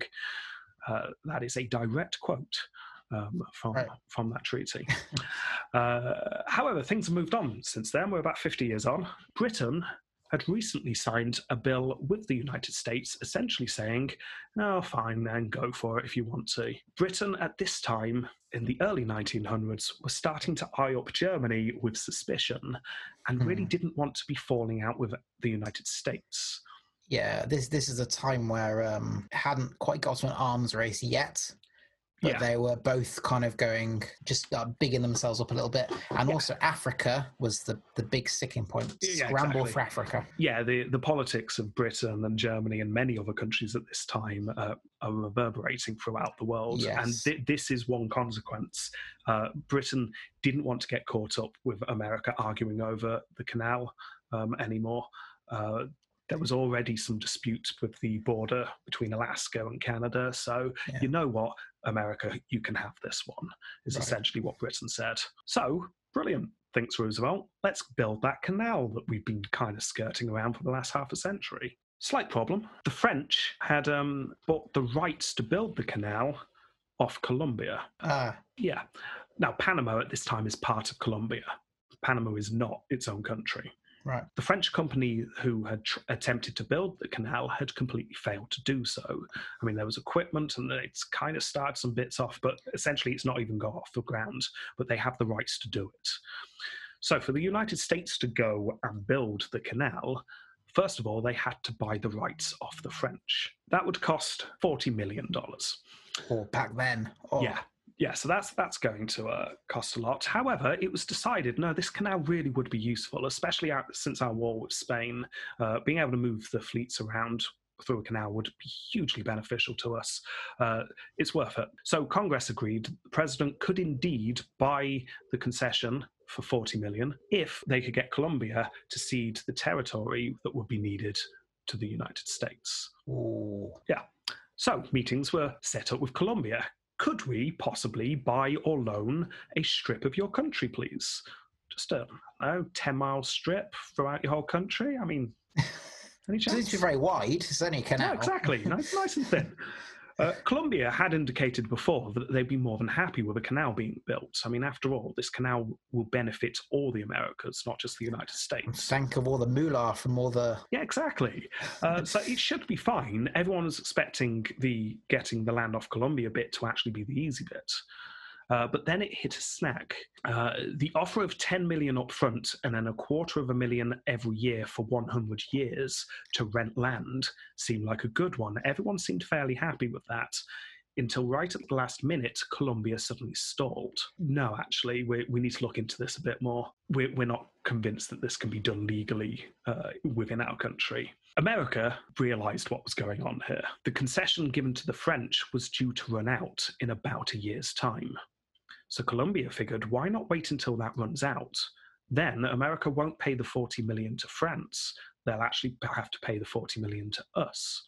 So we'll make a huge amount more money if we just postpone negotiations for a year, which just kind of makes sense.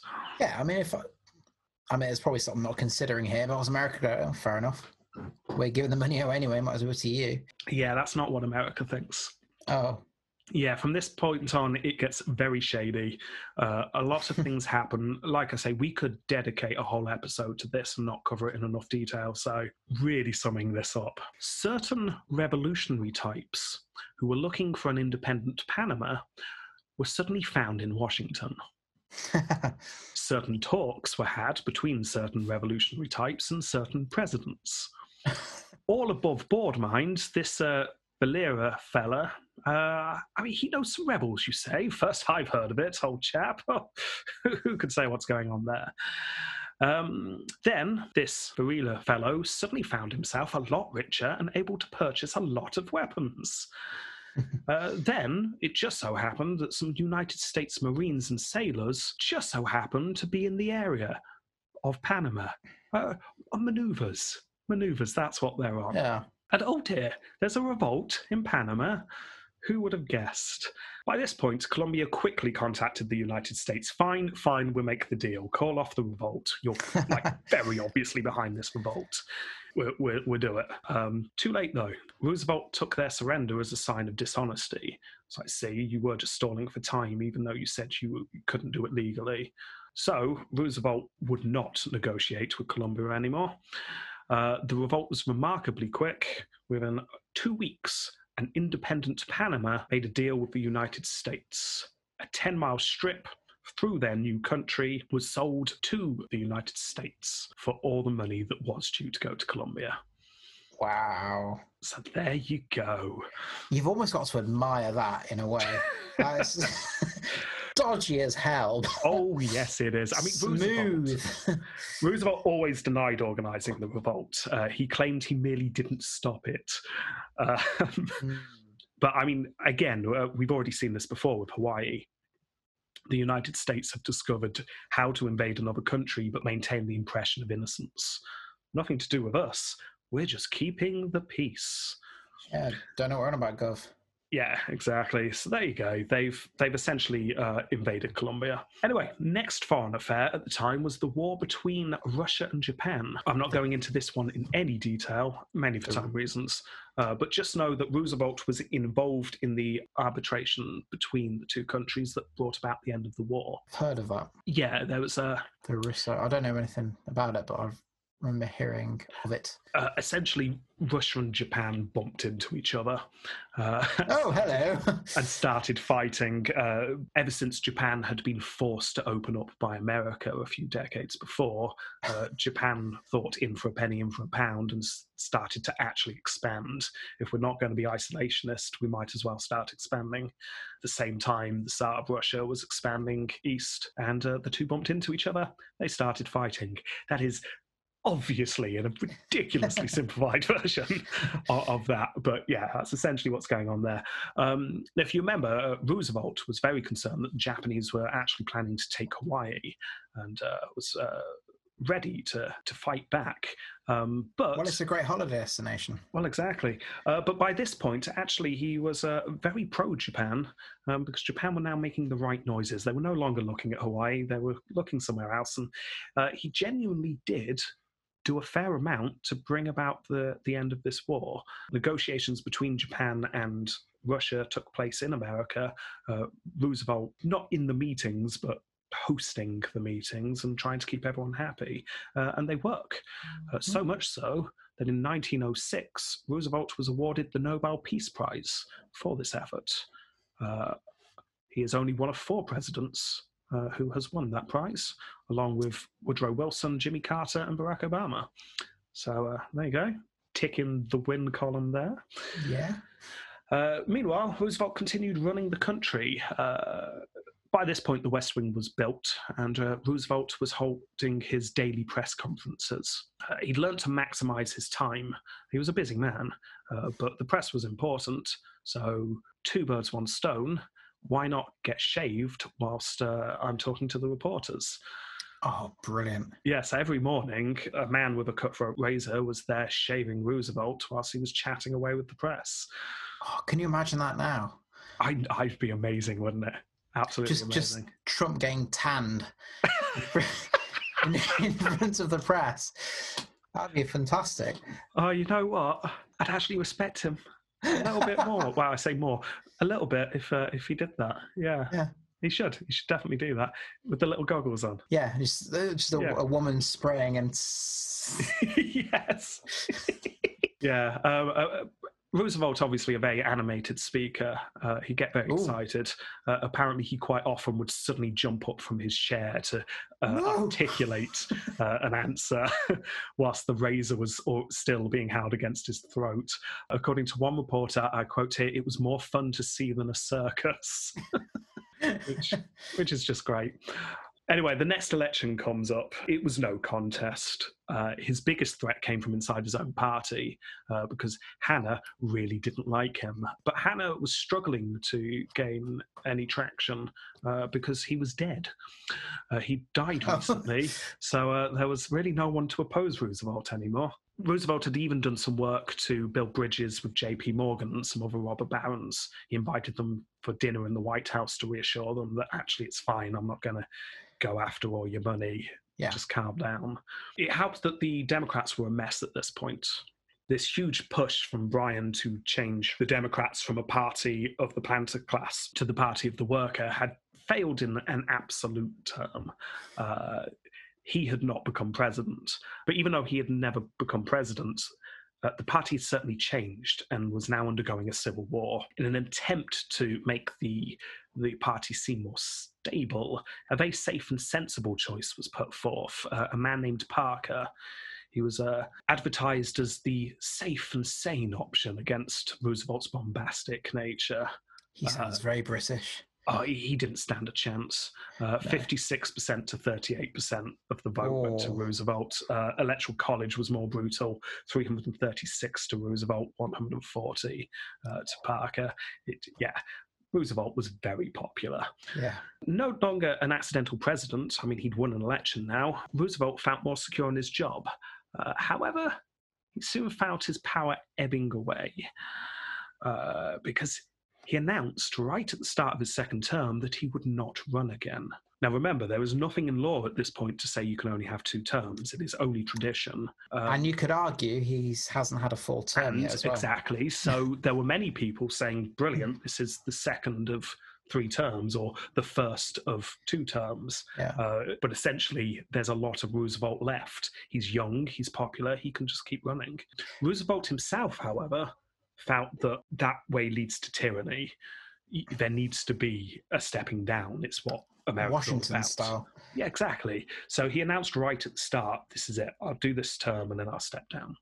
But you do lose a lot of investment as well. Because I wonder if that's the thing. Like, since the more modern presidents have been around since, I don't know, the mid 1900s, you get your first term is always very bombastic. Lots of things happen, but the second term is always a bit of a lull. It's a bit more, they're going, so it doesn't really matter who's the next one. You become a bit of a lame duck. It's harder to get things done. And Roosevelt announcing this right at the start meant that people started to back away from him. He'll be gone soon, there's no point. So he kind of shoots himself in the foot slightly politically there.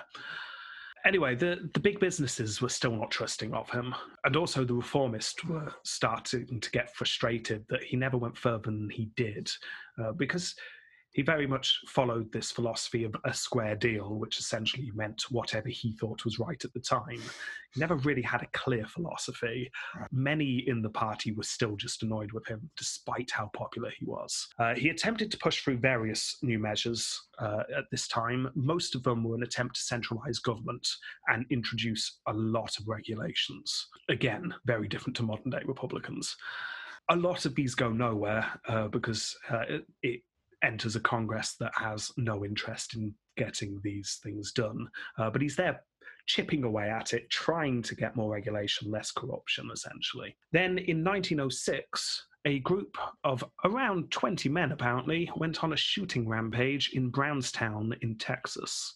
A barman was killed and a police officer wounded, and the town immediately blamed the Buffalo Soldiers who were camped nearby. This very quickly turns into a national story. To go into it in a bit more detail, the day before this happened, a woman had been attacked in the town. Soon enough, word spread throughout the town that it was one of the black soldiers who was camped in the barracks nearby who had done it. Anticipating the obvious trouble that would happen, the soldiers were confined to their barracks. Then the next night, the night of the 13th, a barman was killed. The story soon went round that a group of around 20 black soldiers had come into the town and had just shot the place up. The white officers in the camp then pointed out that no, all the men were present all night in the barracks. It definitely wasn't the soldiers. Incidentally, these were the white officers in the camp. Yeah. Because you didn't get black officers. No. The officers said, no, it's definitely not our soldiers, but that just wasn't enough for the town. They were convinced now that the black soldiers nearby were terrorizing the town. Quickly enough, some evidence was found that proved that the soldiers had been responsible. Some shell casings had been found that were used by soldiers' guns rather than civilian guns. So that proved without a doubt that it was the black soldiers. The county court got nowhere. I mean, because this was obviously a racist-induced setup that had no actual decent evidence. The trial went nowhere. But the town were outraged and kept the pressure up. Something needed to be done about these soldiers. Now, by this time, obviously that took a while, the story was national. It was causing quite a scandal. And Roosevelt decided to get involved and just sort it out nice and quickly. Do you want to guess what he does? Does he arrest he disbands the army or something? He just gets rid of them? Yeah, who's them? The black people. Yeah, how many? All of them. Yeah, 167 men of the regiment were dishonorably discharged for, and I quote, their conspiracy of silence. Because when they were asked who was the person who shot the barman, all of them replied, "We have no idea what you're talking about." Yeah. Now, Roosevelt just dishonorably discharging these men with, okay, yes, there was an investigation, but it was a very dodgy investigation. This caused outrage across the country, obviously with the black population, also with a large amount of white population who could also see how obviously unfair this was. Yeah, so that happened.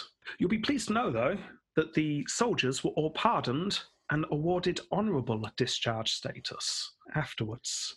Oh, that's... Yeah, do you want to know when? 2001. Not quite. 1972. Oh, wonderful. So meaningful. One of them was still alive, apparently, so that's nice. Wow. Roosevelt received a lot of criticism at the time. He was very angered by this criticism. He was very angered that anyone dared call him racist, and claimed that he would have done exactly the same even if the soldiers were white. In 1992, historian Nathan Miller, after highlighting how the Buffalo Soldiers were clearly framed, then stated, "This is undoubtedly true, but the blacks were convinced that he had acted like a racist," which just goes to show how feeling in America's not actually changed, unfortunately, because even the historians are still saying that this only looks like it could be racist rather than it being obviously racist. That's a fair point. Yeah. It's just not good. No. So there's a lot of anger against Roosevelt in the black population about this. And remember, the Republican Party was the party for the black population. The Republicans were the party of emancipation. Yeah. So there's a little bit of unrest there. Still, the running of the country rolled on. A couple more major events take place, but unfortunately for time, there's just no time to go into it in detail. Just know that the economy crashed in 1907. JP Morgan used it as an opportunity to buy up some more companies. Roosevelt, seeing that the economy was about to collapse completely, did not go after him for it and essentially said, yeah, go on, that's fine, hoping that it would stabilize things. Which arguably it did, but a lot of people felt betrayed that Roosevelt was now in the pockets of big business. Well, like you say, that's the sort of way the Republican Party may be edging towards, if that's what you think they do. So, I mean, this is the problem, and we still see it exactly now. As terrible as some of these big businesses can be, if you literally just let them fall apart, the country will be in ruins. And Roosevelt realized that. He's got no other option. He's got to keep the businesses running, but he lost some support there. I mean, that's what I'm quite looking forward to when we get to the 20s and the crash. Yeah. It's very reminiscent of that anyway. Yes, yeah. We also, around this time, a fleet was completed. The Great White Fleet, it was called. Yeah. Uh, Oh, The Great White Fleet was sailed all around the world as a display of naval power. Look what we have done. We're now the second biggest navy in the world, and we can reach anywhere in the world. In particular, let's float around Japan for a bit to make sure they know exactly who's boss. look how big we are. Look how but- white we are. Yeah. You'll be relieved to know that it was called the Great White Fleet because all the hulls were painted white. That's the reason. Yeah. But, I mean, It's not a good a good name, is it? No. It's really not. Yeah. Anyway, that's about it, really. His second term comes to an end. We'll cover how he supported his successor, Taft, in Taft's episode.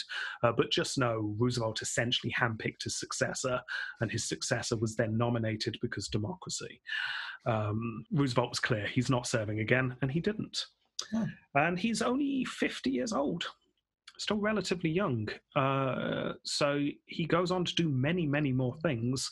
But keeping to our tradition, we're not going to cover them here. That said, because there was a lot of debate about this, online people were saying you can't do only 2 episodes.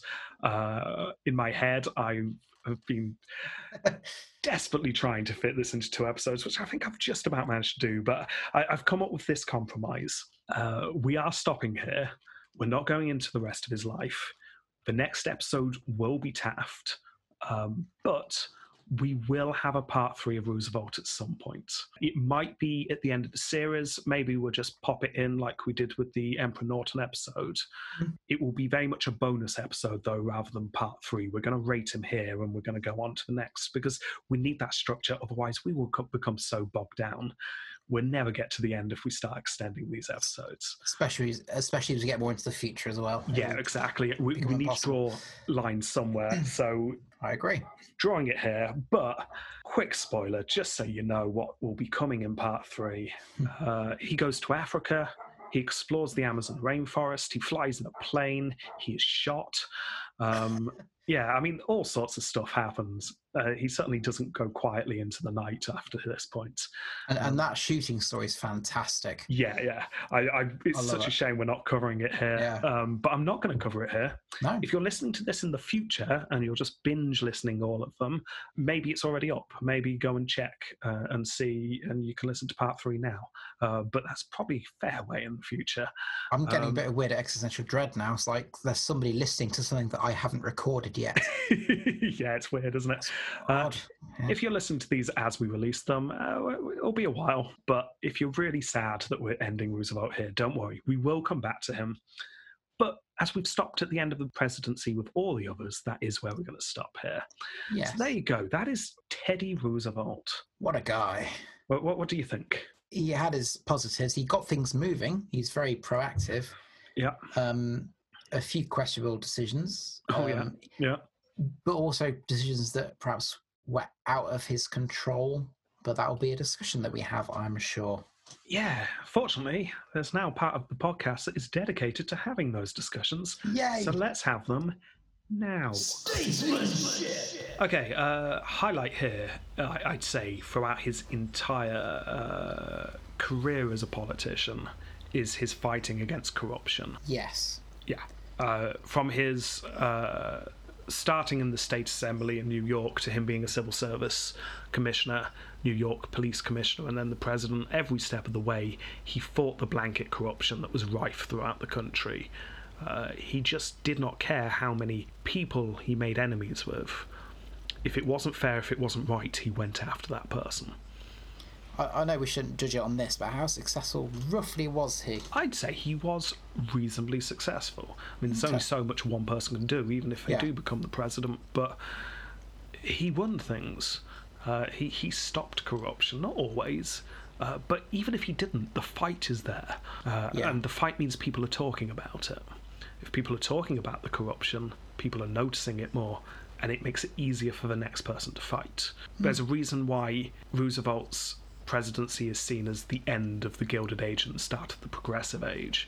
I mean, you could argue that he's not the person who ushers in most of the what's seen as the Progressive Age's positives, but he's certainly the person who sets it up, who makes it possible. I think that is huge. We have had decades of just awful governance. Yeah. And we finally got Plodding someone who is actually saying, no, this isn't right. We need to have what he would call a square deal, as woolly and indefined as that is. He's fighting for it. He stood up for workers' rights. I mean, he threatened to take the mines off mine owners. Yeah. I cannot think of a single president since Lincoln who would dare to do such a bold thing, just to try and get some kind of social justice. So that's really good. The economy, and still in the grips of hypercapitalism, is still going boom and bust all the time. Yeah. But you get the impression at least he's trying to sort out the root of the problem. A lot of his time as president, the economy's doing amazingly well, and then it goes under again. I don't think, as I've said before, you can really single out individual presidents for boom and bust cycles. No. But you get the feeling that he realised that it was a cycle and he was trying to stabilise it. He's definitely the first president to stand up to the robber barons. And sometimes he actually won. He also worked to bring peace between Russia and Japan, which is nice. I mean, you can argue his role is perhaps blown out of proportion. But he certainly had a major role in it. So, yeah, that's good. End of war. Yeah. So, yeah, they have some pretty damn good positives. I'd argue the best positives we have seen since Lincoln. I'd agree with that. It's certainly looking out for the average person, which is easy not to do, and think economy is important. We need to keep that running, even if, hundreds of thousands will have to die. Especially as he comes from the aristocracy class. Yeah, that's a good point. Yeah, it's good. It's good stuff. But there is certainly bad. The invasion of Colombia. If you're looking at it purely as is this interesting history, then like you say, you've got to admire the move in a way, and they managed to get what they want, and they just went in and took it.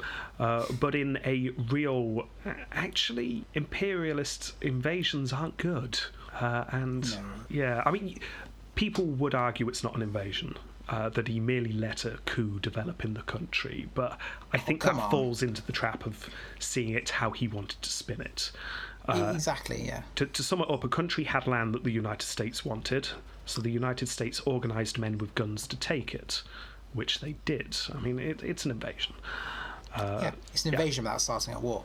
Yeah, exactly. So it's not good as a statesman. It's not.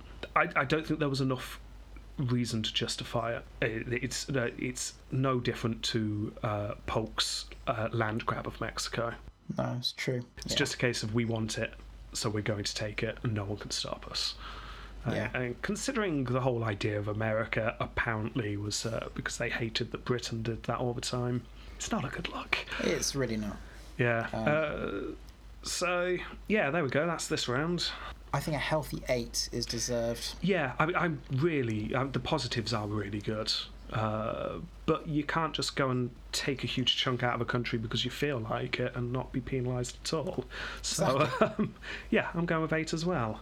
16. Disgracegate. Okay, Disgracegate. A couple of things. As ever, let's start with racism. It's definitely a more tricky and nuanced one with Roosevelt than we've had with some presidents who are very clearly very racist or very clearly very not racist. Fewer of those, to be fair.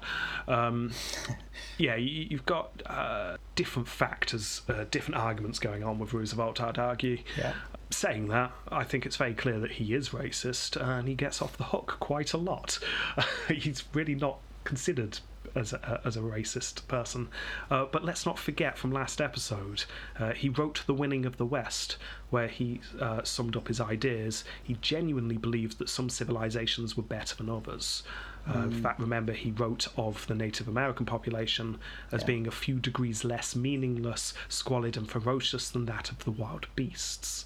Yeah. Now, those that defend Roosevelt say that he talks about civilizations rather than race, but I'd argue that's semantics, personally. I mean, you could also... You could put the argument forward it's synonymous as well. Yeah, that's exactly. the way that those people were. Yeah, so... that's not good. He did argue that all civilizations should be equal, and he argued that he wanted equality, but he also could not see the problem with his civilization / race stomping over all the others, so his vision of what equality was would be achieved. Almost like a classical imperialistic view. Yeah, exactly, and that's what it is. It's very imperialistic. It's not great. Perhaps what you call an unconscious racist. I genuinely think he would be outraged and shocked at the idea of being called racist. If you remember, he got very angry when people said you firing all those black soldiers was a racist move. He would probably say, at this time, I'm very liberal. I'm very accepting. Yeah, but with modern eyes, no. Yeah, well, not just modern eyes. Back then, people said you're being racist. Yeah, that's true. Fair point. Yeah. But, I mean, he does have some things going for him in this area. He was the first president to invite a black man to a formal dinner in the White House. Not long after he became president, he invited Booker Washington to come and have dinner. He was genuinely horrified at how much this angered the South. The South were outraged that a black man dined in the White House. Yeah, but that said, he wasn't horrified at the reaction and then continued to do it. In fact, he never invited another black man to the White House again. Yeah. So he kind of bowed to that pressure. But then also positive, I mean, he was instrumental in making sure that there were no segregated classrooms in New York. Yes, that's true. So, like I say, there's a bit more nuance in Roosevelt than perhaps some presidents. But I definitely think he gets let off the hook a lot. There are some very dodgy things going on here. And it's just, I'm sorry, but it's not good enough saying you can't judge someone back then on today's morality, because people back then were calling him racist. And why should we count Roosevelt's opinion rather than the people who said, no, you're being racist's opinion? So, anyway, no, I agree with that. Moving on from race, there are a couple of other things. He clearly angered a lot of people. He was abrasive and he was intimidating a lot of the time. But I don't know about you. I don't think I can take any marks off for this. No, that's just because you can also find right. Well, yeah, you can also find a lot of evidence that he was very gentle, kind, and funny with people. He was a very bombastic personality. The phrase "talk quietly and carry a big stick" was one he would say often. People use that quote a lot when talking about Roosevelt, and it fits. It does. So yeah, I'm not going to take any marks off him for that. There is one last thing though. If you remember the very start of last episode, he shot someone's pet dog just because he was in a bad mood. Oh yeah, that's to not me, on. that's minus not 10 on. for me straight away. I mean, you don't go around shooting people's pet dogs, Roosevelt, just because you got dumped. I mean, no, you don't. No. I mean, you could argue, in the grand scheme of things that are going on in the world, this is just a small thing, but it's a very small personal thing. Yeah. And let's face it, no one likes dogs being shot, so... No. So that's minus 10 for Roosevelt for me. I don't know. I'm gonna give him a minus 2. I'm going to give him minus 4. Minus 4. Oh, minus okay. 4. Yeah, that's what I'm going for. So minus 6, so he's now got 6. 10. 10. Okay, next round. Silver screen. Well, obviously he's getting 4 marks in this round. Oh yeah, without a doubt. There's no point discussing that, to be honest. But quick rundown, though. He was born into the aristocracy. He was a very ill child. He went up the Nile. He climbed a pyramid. He worked out. He went off to university. He became obsessed with someone called Alice. The stalking won out in the end, and he married her. Alice then died. He lost his job and fell out politically with the Republicans. He ran to the west and became a cowboy. He went to Deadwood and met Timothy Oliphant. He then married his childhood friend Edith, became a civil service commissioner. He attacked his own party. He reformed the New York police force. He prepared the country for war. He then went to war, became a hero, became a governor, the vice president, and then the president. Won a Nobel Peace Prize, took on the robber barons, went to Africa for a hunt, got back into politics, ran for president again, was shot, then went to the Amazon, and then died in 1919. Oh yeah, then he received the Medal of Honor about 70 years after that. I mean, it's just blasts everyone else out of the water, including Jackson, I'd argue. By quite a way, yeah. Yeah. It's definitely full marks in terms of interest in life. I'm giving him 10. Yeah. It's just a very interesting life. It's someone who you'd want to go and study. You might not like everything you see. There's a bit of a mixed bag there, but I'd say there are a lot of positives. And it's inarguably very interesting. So there we go. 20. Conversibility. Official portrait. Well, I like it. It's sort of more quite bold strokes. The fact he's got his massive hand on a massive ball there. That's a power. That's a power pose right there, isn't it? Yeah. Now the story behind this is that he needed to have his official portrait done. He had no time for things like that, and the artist was following him around until eventually Roosevelt just spun round and put his hand on the banister as if to go, "Leave me alone, seriously." And the artist just went, "That's it, that's the pose," and he just painted. Hold it there, 5 hours. Yeah. Yes, I really like this one. Yeah. As I've said before, I've got a bit of a... I don't know if it's an advantage or a disadvantage because I've seen all of the portraits, whereas you've not. But I know for a fact this is one of my favourite out of all of them. There's a certain feeling of dynamics to it. It's a sort of feeling of movement. He's not standing there trying to look presidential. He stood there looking at you as if to say, "What?" And I think the difference is as well with this one, the background's very pale, very light. It makes him stand out more with his dark clothing. Yeah, it's good. And he does look like he's about to kick your teeth in. He does, doesn't he? I don't know if I didn't know what he looked like, whether I'd be surprised what he looks like. But because obviously I do know what he looks like, that's just what I've been picturing the whole time. It's an impressive tash, though. It's an impressive tash. It is... It's the second and looking very modern. It's the second to last facial hair on any president. Wow. We've only got one more. Well, he's looking very modern because he's got a turn-down collar, got a tie. This looks like it could be from the 30s, 40s. Are those trousers he's wearing? They're trousers rather than pantaloons. Yeah. Yeah. So, this you could put this from the time he was up to the 1950s. I think. Yeah, you're right. It's almost like a timeless. Knowing that it is one of my favourite, I'm going high. I don't think I'm going full because it's not my favourite. I'm going to go 9. So I'm going different. 9 as well. I'm going 9 as well. That is 4.5 for canvassability. Bonus! Okay, we go into the last round. So, terms. Oh, he's going to be kicking himself here. One. Yeah, he didn't do 2 full terms, although he almost did. That is only 1 term.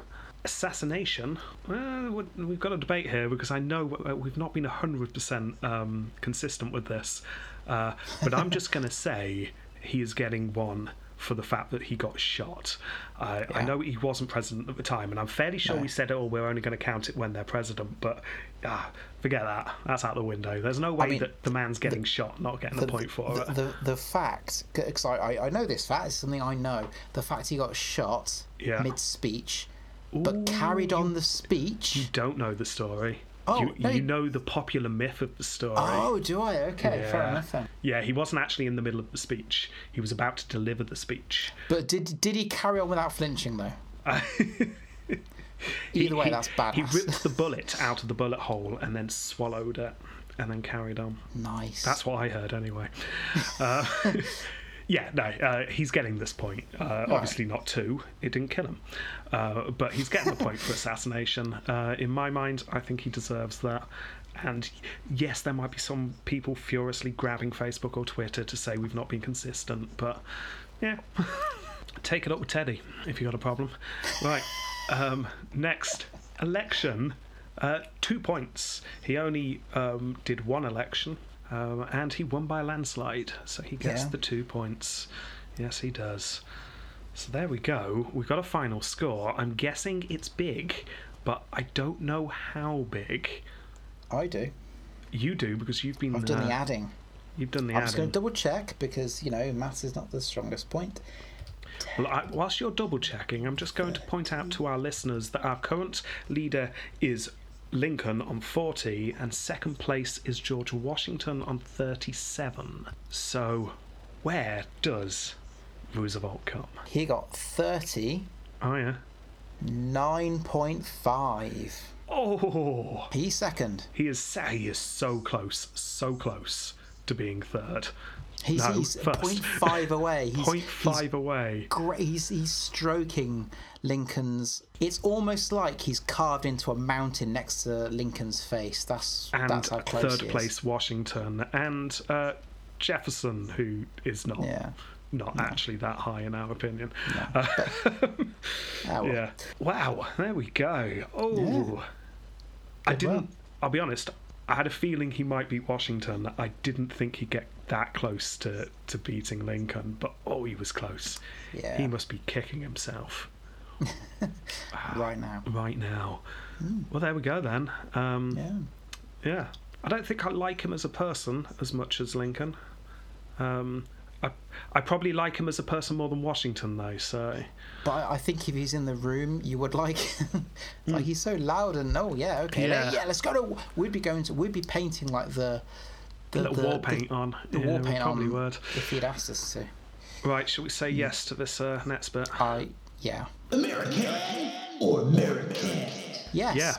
Okay, so that is the first of the Roosevelts. Let's not forget, we've got another one. His son, yes. No, it's not his son. It is a relative. We'll get into that when we cover the next Roosevelt. But we've got a few to go. We've got Taft, obviously, and then we've got Wilson and Harding and Coolidge and Hoover.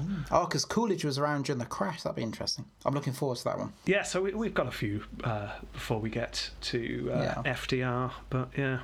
So, there we go. Thank you very much for listening to this probably slightly longer episode than usual. Yeah. May I offer a slight addendum as well? It's like the world's going through crap at the moment, as you'd agree. Yes, it is. In multiple ways. We've got things that we can't control. For example, the virus, we can't control it, but we can mitigate it. We can put things in place, and some countries are obviously more successful than others. But there are things that we can control. We can control the way we treat people, the way we act around people, and certainly certain groups of people as well. And the fact that people are getting killed because of their race or the way they look is genuinely appalling. So stop it. Yes, I agree. Sorry, slight rant there. I felt a slightly, fair rant, but... It's a very fair rant. I totally agree with the rant, Jamie. Yeah. We'll leave on that rant. Yeah. Thank you very much for listening. I hope that listening to some stories about presidents makes everyone's lives a little bit better for a little bit. Yes. Yes. Right, okay. And until next time... Goodbye. Goodbye.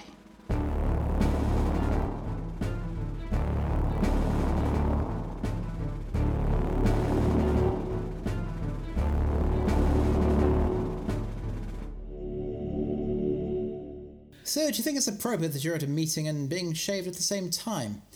Do you feel that it damages your value as a president? What are you talking about, man? I always get shaved at this time. No, ask a sensible question, man.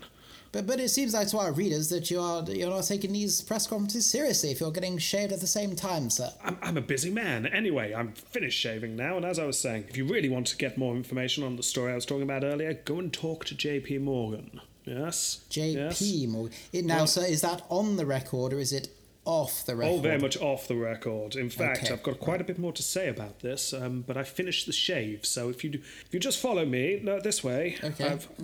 Shave's done. No, not in the office. This way. Okay, where are we off to? Just down the corridor. Anyway, you said you had questions about the bill. Well, yes, I think the bill is very. Sir, why have you stopped? Just in here, man. Keep going. This is the toilet, sir. Yes, come on. I'm a busy man. Out with it.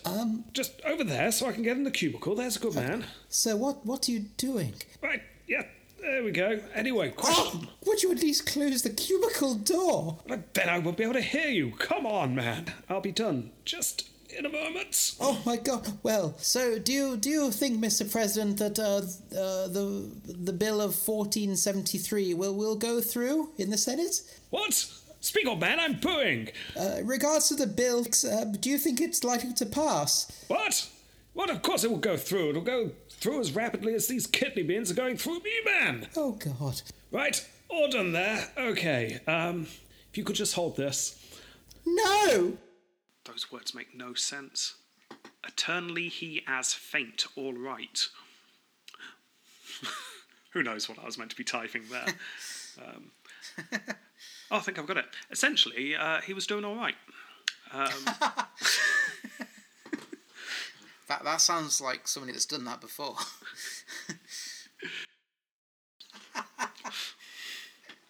He was very stalkery. Should we have, like, Disgracegate taken into consideration that he quite literally stalked someone for a year? Because that was dodgy, wasn't it? Someone is going to bring that up. It's a good... Yeah. Let's not mention it now. Let's wait for someone to bring it up. Then we'll change it if they say. Okay.